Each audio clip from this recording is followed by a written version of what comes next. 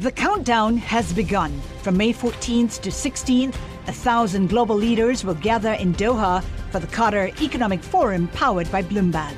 Join heads of state, influential ministers, and leading CEOs to make new connections, gain unique insights, and uncover valuable opportunities in one of the world's most rapidly rising regions.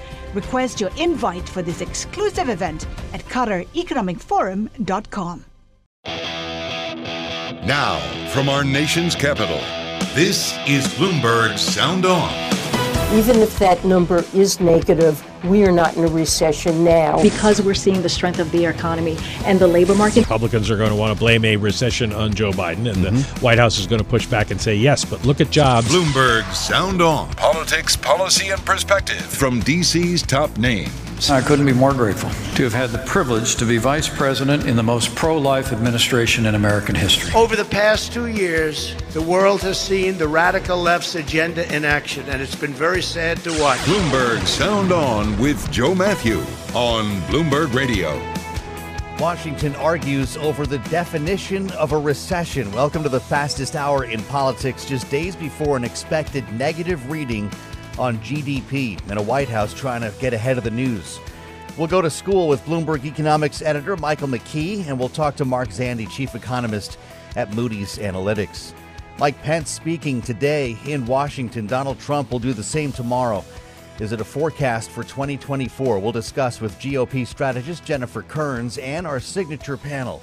Bloomberg Politics contributors Jeannie Shanzano and Rick Davis are with us for the hour. President Biden continues his recovery from COVID.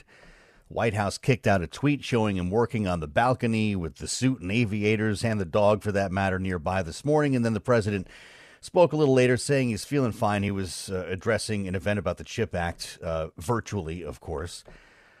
And he's not alone with this. If you haven't heard, Senators Joe Manchin and Lisa Murkowski both announcing they've tested positive. So Manchin could make life even more difficult for Democrats, as his in-person vote would be needed for, never mind, negotiating a reconciliation plan. Of course, this was already challenged by inflation and growing expectations for a recession. Not that everyone sees a recession the same way. Listen to Treasury Secretary Janet Yellen on Meet the Press. A common definition of recession is 2 negative quarters of GDP growth, or at least that's something that's been true in past recessions. When we've seen that, there has usually been a recession.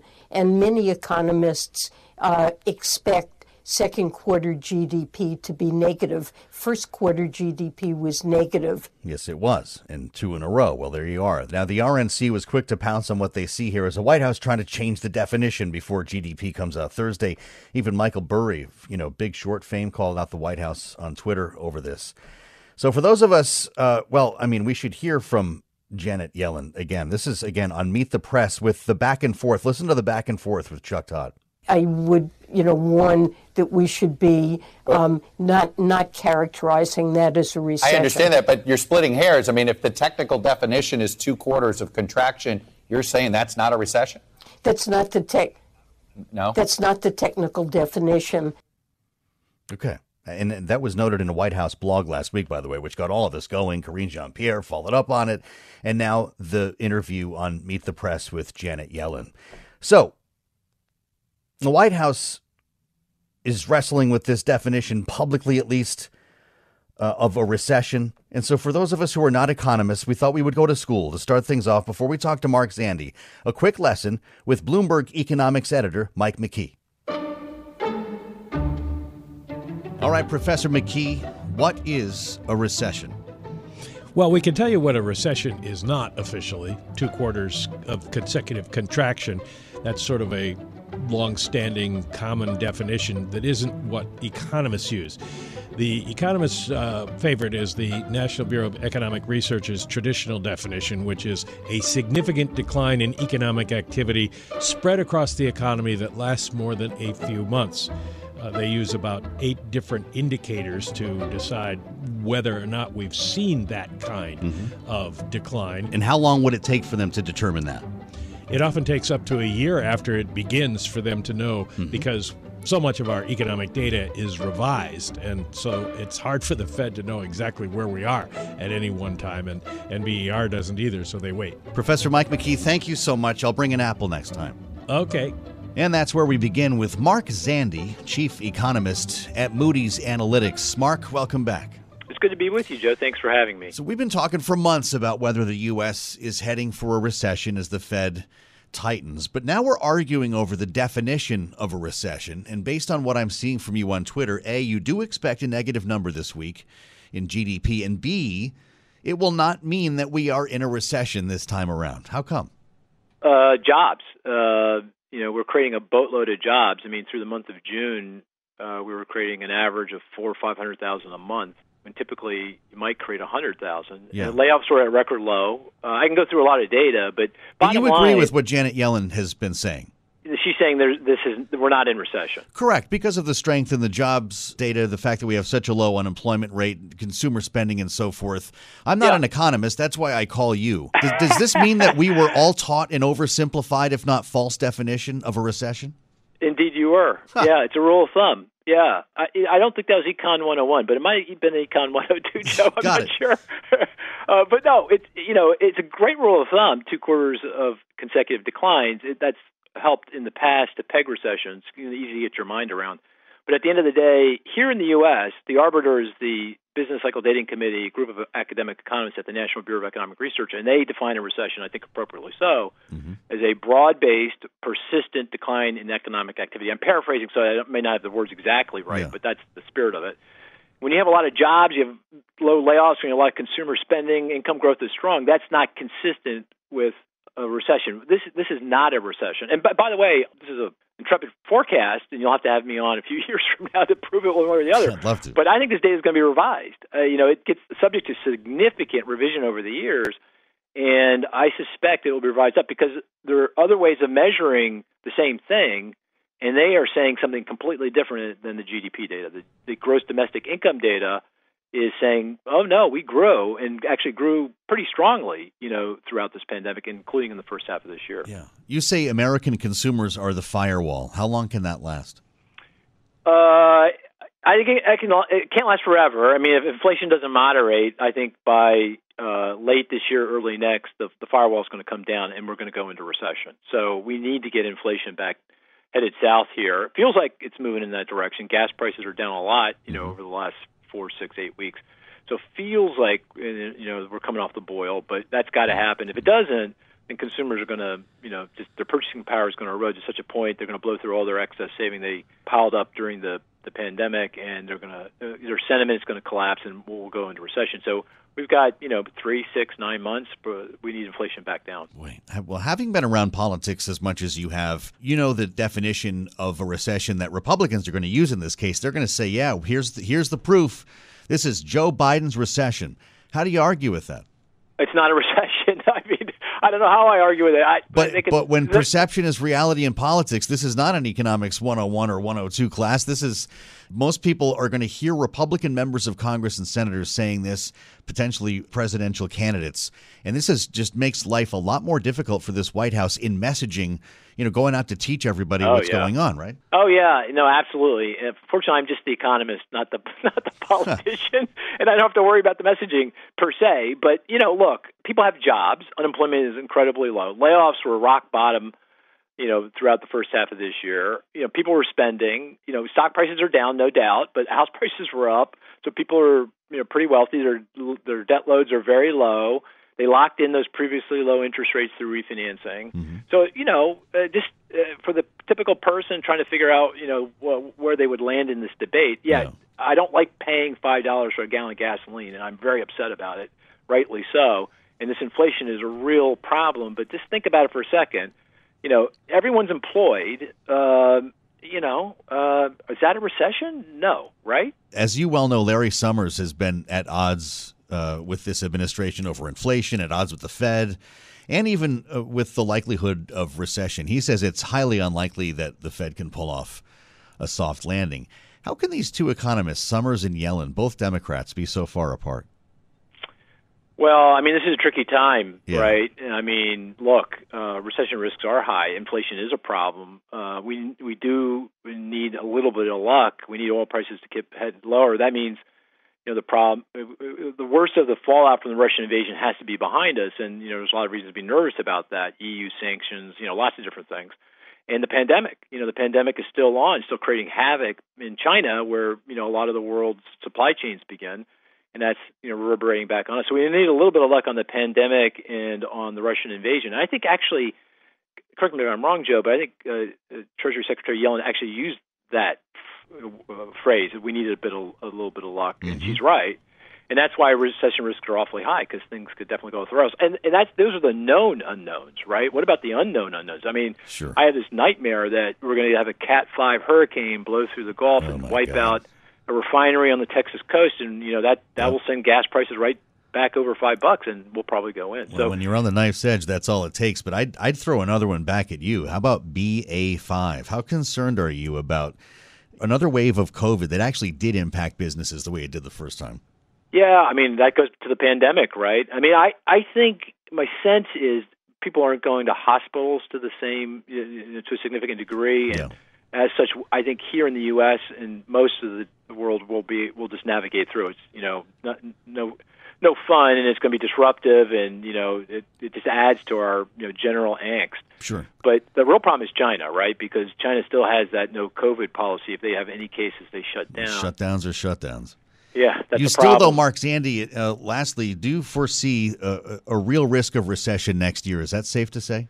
Yeah. Oh, yeah. I think recession risks are very close to even, and in fact, it feels like if we're going to have a recession, it's sooner rather than later. It's not going to be a year from now. It's going to be sometime in the next 6 months. Mark Zandi, Moody's Analytics. It's always our great pleasure. Thanks for coming back to talk to us on Bloomberg. Anytime, Joe. Thank you.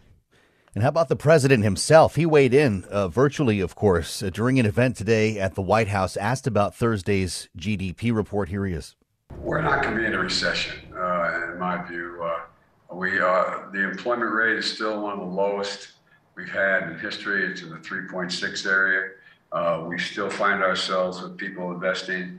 My hope is we go from this rapid growth to steady growth. And we'll see some coming down. But I don't think we're going to, God willing, I don't think we're going to see a recession. We'll assemble the panel next for their take on this. Jeannie Sheehan Zaino and Rick Davis are with us. Bloomberg Politics contributors will check markets and traffic along the way. I'm Joe Matthew in Washington. This is Bloomberg.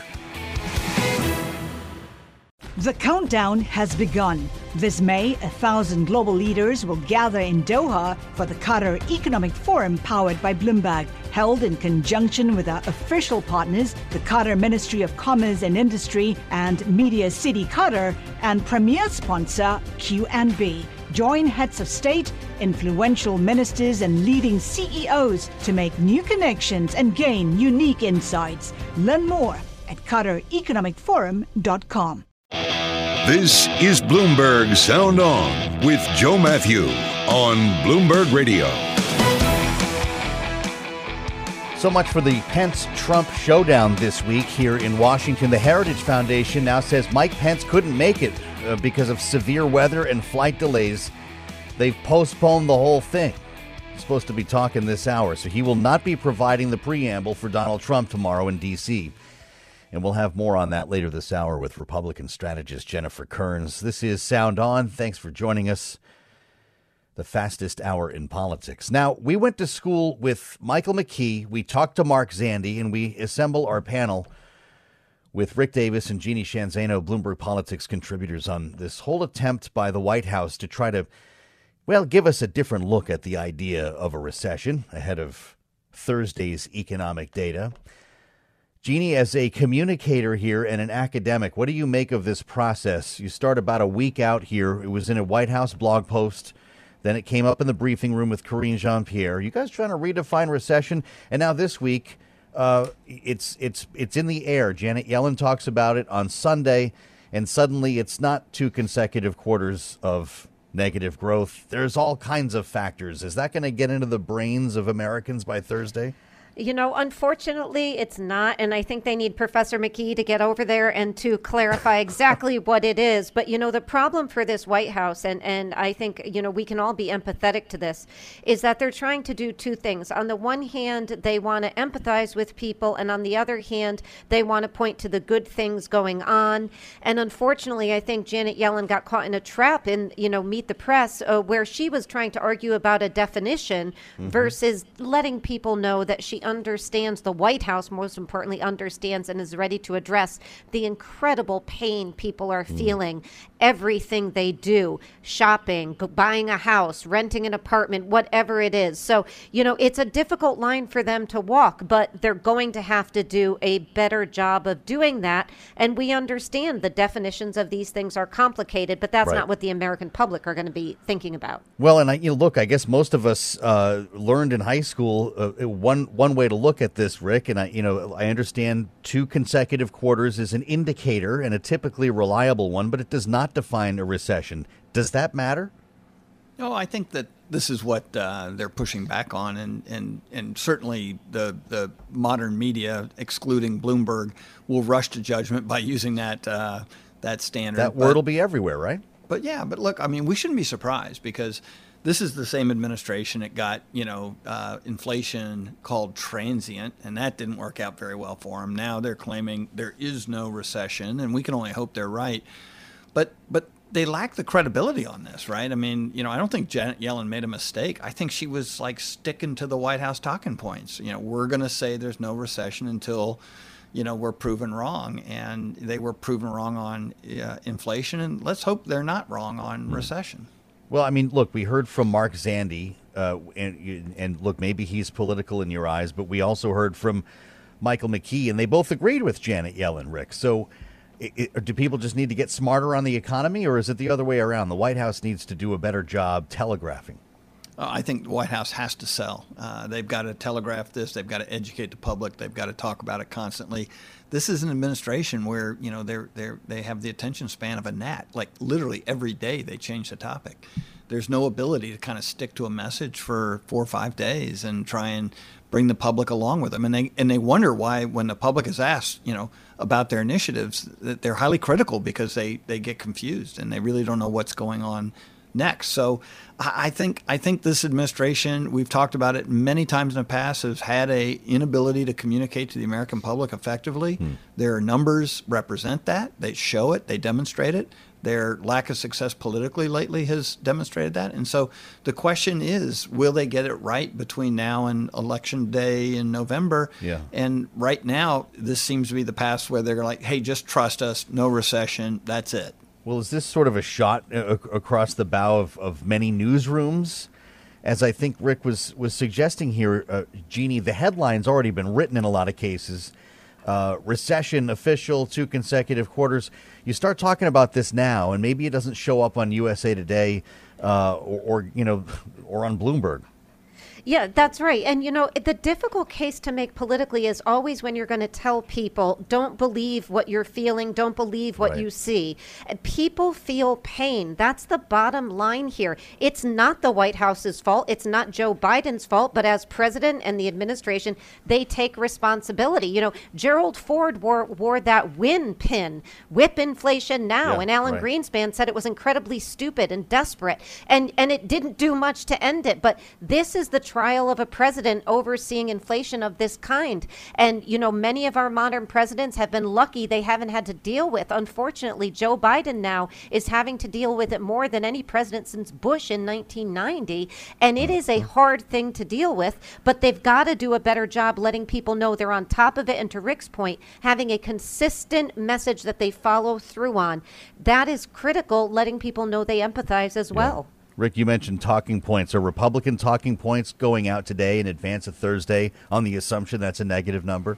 Oh, sure. I think everybody has an anticipation that this is going to be a tough week for the administration. These reports are going to come out, and Republicans are going to pounce on it because they had a clean administration.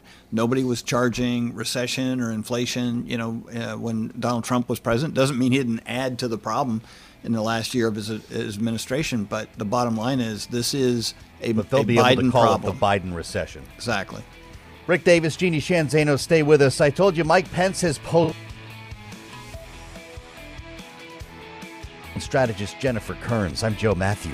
This is Bloomberg.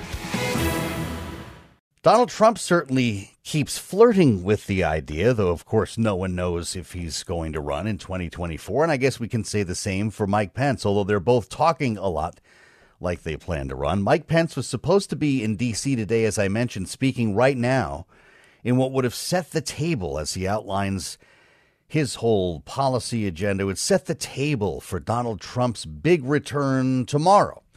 This is a speech taking place at an America First summit that got underway today. Trump will be speaking. This will already happen by the time we're here together tomorrow, so we can tell you what he said, what took place. But what was set up as kind of a major duel between the two, a virtual duel, is no longer. Pence delayed. That hasn't been rescheduled yet. But at the Turning Point Action Summit a few days ago, Donald Trump, as I mentioned, still going ahead with the idea that he not only won last time, but is standing by to run this time. Here he is. And did much better the second time than I did the first. Getting millions and millions more votes than we did in 2016, and likewise getting more votes than any sitting president in the history of our country by far. And now we may just have to do it again. We've heard that line before. I don't expect we're going to get a line like that from Mike Pence. But how about the timing now? Now Trump sets up the Pence speech. I wonder if that is set up for later this week. We'll let you know. Let's bring in Jennifer Kearns, Republican strategist, former spokeswoman for the California Republican Party. It's great to have you with us here, Jennifer. Is this an opportunity lost for Mike Pence, the whole weather turn here, or maybe on purpose so he could follow Donald Trump and have the last word, so to speak? Well, great to be with you, Joe. I think if Donald Trump were answering this question, he would say, "Oh, he did it on purpose. Yeah, right. He had the flight diverted on purpose." Sure. And I think really everything you've set this table for, it really does show it is shaping up to be one of the nastier and maybe even more cringeworthy battles we're going to see for the next 2 years, all up through 2024. Look, I think it's going to be cringeworthy. The reason I say that is I think we will see some of the name calling that we saw in the 2016 election, where, Trump called Jeb Bush low energy and he called Marco Rubio little Marco. So we get more nicknames. I think more nicknames and more slurs are to come for sure. But I think as much as there might be some media interest in Mike Pence, certainly in the wake of the January 6th hearings, Mike Pence's delegation is actually pretty small. And here's why. If you look at the popularity Trump has had among the GOP for the last 18 months since he left office, he's had about 90% support of the GOP. And at his highest point, right after he left office, even after January 6th, by the way, he had 94% of the GOP. Now, that's changed a little bit. The January 6th hearings say that that's cut into his lead a little bit. About a third of Republicans. The thing is, Jennifer, his impact at the polls through his endorsements and so forth have Rick Davis, for instance, referring to him as Mr. 35%. So does he really own the party to that extent? Well, he does. If you look at the polls and if you look at the crosstabs, which we do as political consultants, and some of the numbers that are embedded in there, the America First policies ring really true to that. You also look at Trump's structure that he has. He's basically created an entire operation that is sort of a private sector White House, and that is the America First PAC organizations. They are ready to turn this on and be back in the White House, and they're going to be playing in every election now through 2024. Here's also why Mike Pence, I think, will have a tough go at it. I think he's fine taking the shrapnel from Trump, but he's more of a Lincoln Project candidate. This is more of the moderate, Man, super moderate. This. You think Mike Pence is a moderate? He wouldn't. I mean, could Donald Trump have ever gotten the evangelical vote without him? No, but here's the thing. Politics makes strange bedfellows, right? Well, that's true. Loyalties change allies change, partnerships change over time, and we're seeing just how dynamic this relationship is. And I think Trump was, according to all of these accounts we're hearing, that he was deeply hurt. He really did think Mike Pence betrayed him, and he's going to make him pay for that. Does Mike Pence really want to run for president, though, do you think, or does he just want to be on the right side of history, to be the face of the other side? Yeah, I think you're onto something there. I would not be surprised if Mike Pence makes it maybe to the first presidential debate, but then drops out and forms his own pack. He will be a thorn in the side of Trump, no matter which way you look at it. I'm sure he's had conversations with the consultants who run the Lincoln Project and other things. But look, Mike Pence has another person to worry about, and this is from his other flank as well. This is Liz Cheney, another person in 2024 who's most certainly going to get the arrows from Trump. And I think she is most certainly running. And I think really her opening statement to the January 6th committee was really her campaign kickoff, even though they're not supposed to be politicking from the dais. I think that's in effect what it was. So this will be interesting. I don't think it's what's Donald Trump talk about tomorrow. What's in the space that he has, considering the way this has been framed? Is this a policy speech or is this a scorched earth kind of speech? I definitely think it's a scorched earth speech. I also think he'll have some economic points in there. Once again, saying, I told you so. Right. The White House has denied that these economic problems are coming for the better part of the last year. And gosh, why don't you put a guy like Donald Trump back in who knew how to run an economy? I think that's going to be the crux of his speech. Does he mention Mike Pence? Oh, I most certainly think that he does. Absolutely. By name. By name, and he'll talk about how disloyal he is. He'll certainly get boos from the crowd. I think that is certainly in the offing. And yeah, he'll talk about, how Mike Pence doesn't represent the majority of the party. And guess what? How we know all of this, by the way, Joe, follow the money, right? Whenever you want to know the answer, you follow the money. I was in an event with Kevin McCarthy, the GOP leader, who's crisscrossing the nation. I always run into him in a midterm year. We're always kind of crisscrossing states. Yeah. And he shared that the RNC, they found out pretty quickly after Trump that he was a big fundraiser. 6 to 1 there is it how is. much 6 money. to 1. Jennifer Kearns, thank you. We'll assemble the panel next. The countdown has begun. From May 14th to 16th, 1,000 global leaders will gather in Doha for the Qatar Economic Forum powered by Bloomberg. Join heads of state, influential ministers, and leading CEOs to make new connections, gain unique insights, and uncover valuable opportunities in one of the world's most rapidly rising regions. Request your invite for this exclusive event at QatarEconomicForum.com. You're listening to Bloomberg Sound On Bloomberg Radio. Bad weather gets the blame for keeping Mike Pence away from Washington today. It was coming down earlier, so Donald Trump will not be answering his former vice president, if you will, when he speaks here tomorrow.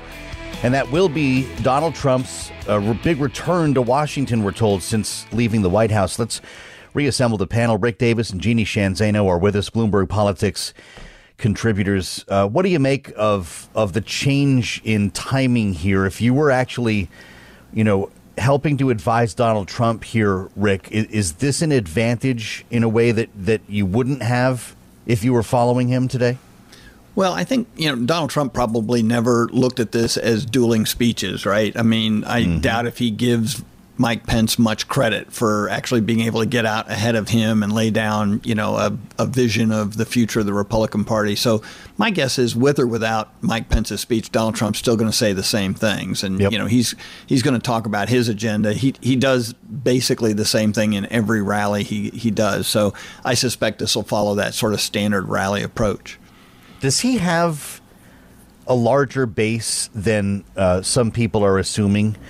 Including, the conversation that we just had with Jennifer Kearns. Is he going to end up being kind of a fringe candidate here in the party that once embraced him? Or are there more Republicans who are looking for an alternative than the sort of 90% support in broad polls let on? Well, I don't think he'll ever be a fringe candidate. He's got $103 million sitting in a PAC, and he's got 100% name ID, whether you like him or not. And I think, though, what is telling is how many of his former administration appointees and governors are prepared to go out and start pushing back against him.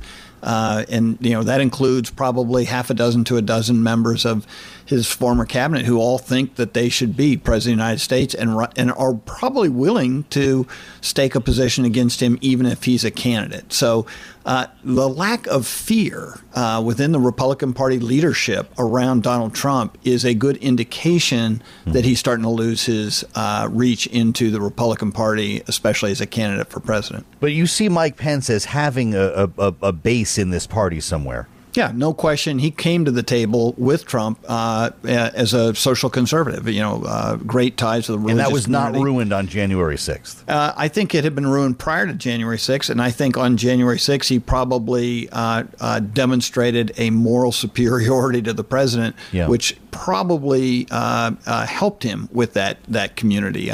We saw one of his speeches in the last 2 weeks was down in South Carolina at Baptist Church, and he talked specifically about those issues around faith and abortion that really turned that group on. And so he has a unique ability to drive a lot of attention in that arena. He talked, Jeannie, we hit this on Friday about how honored he was to work for what he described as the most pro-life administration in American history.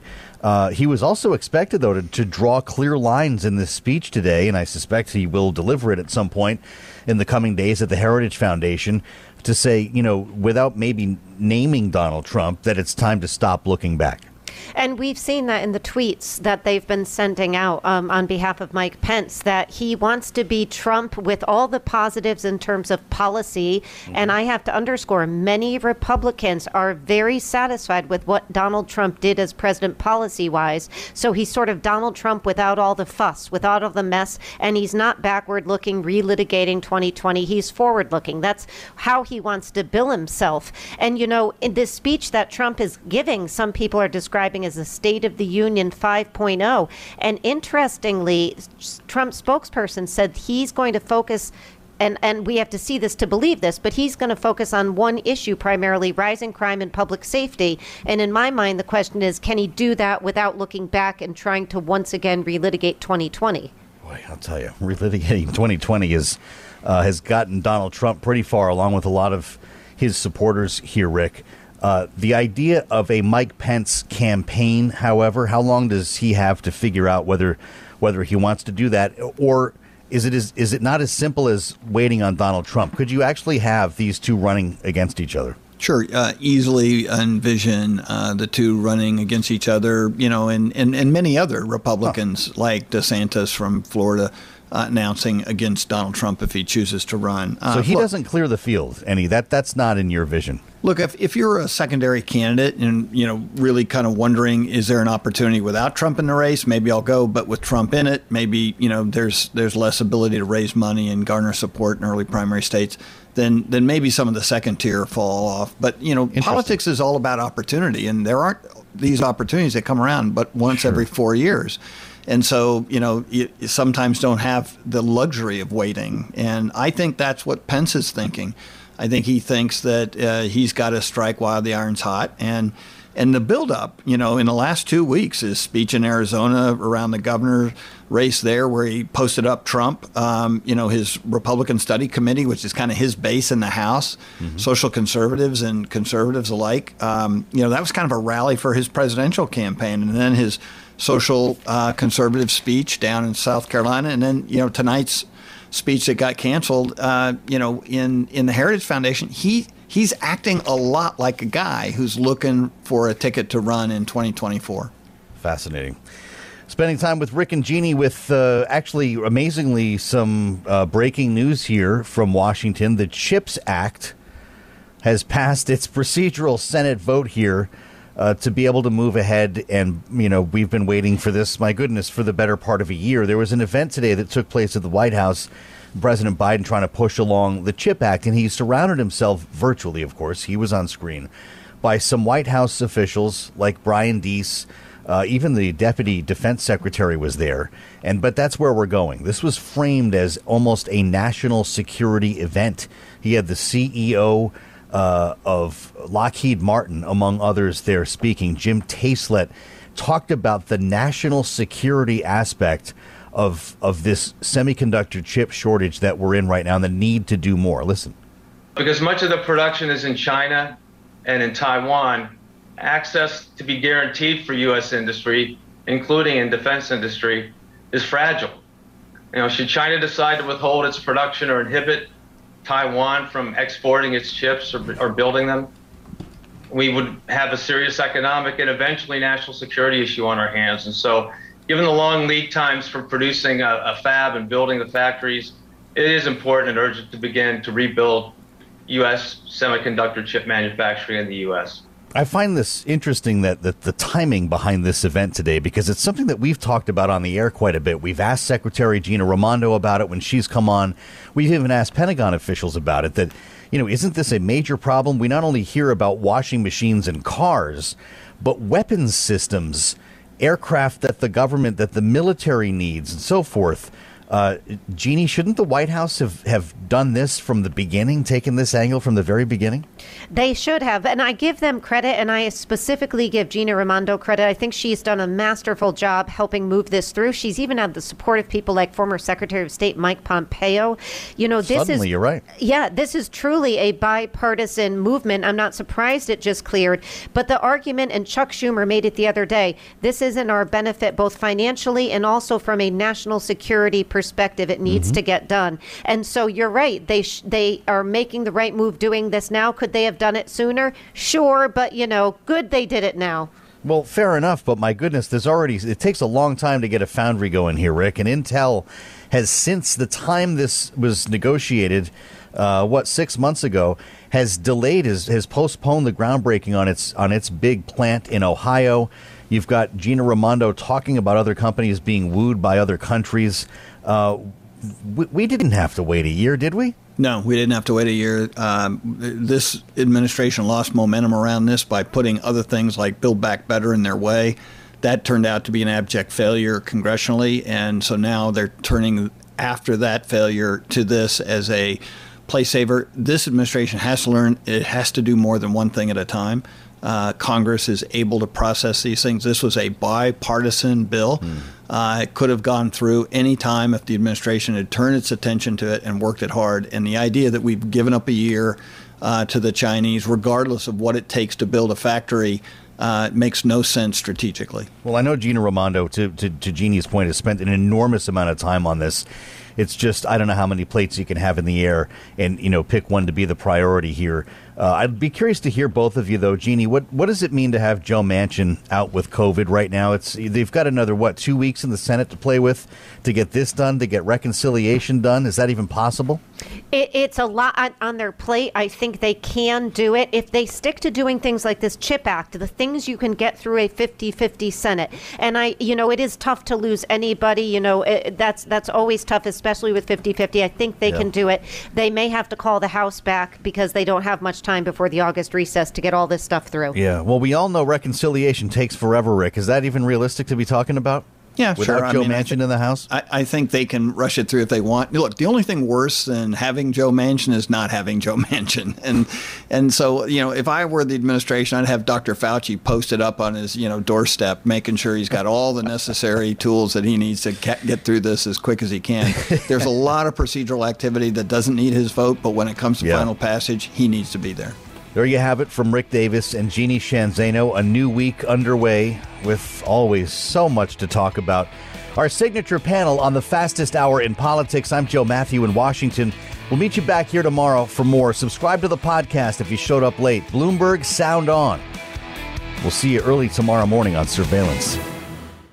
The countdown has begun. From May 14th to 16th, 1,000 global leaders will gather in Doha for the Qatar Economic Forum powered by Bloomberg. Join heads of state, influential ministers and leading CEOs to make new connections, gain unique insights, and uncover valuable opportunities in one of the world's most rapidly rising regions. Request your invite for this exclusive event at QatarEconomicForum.com.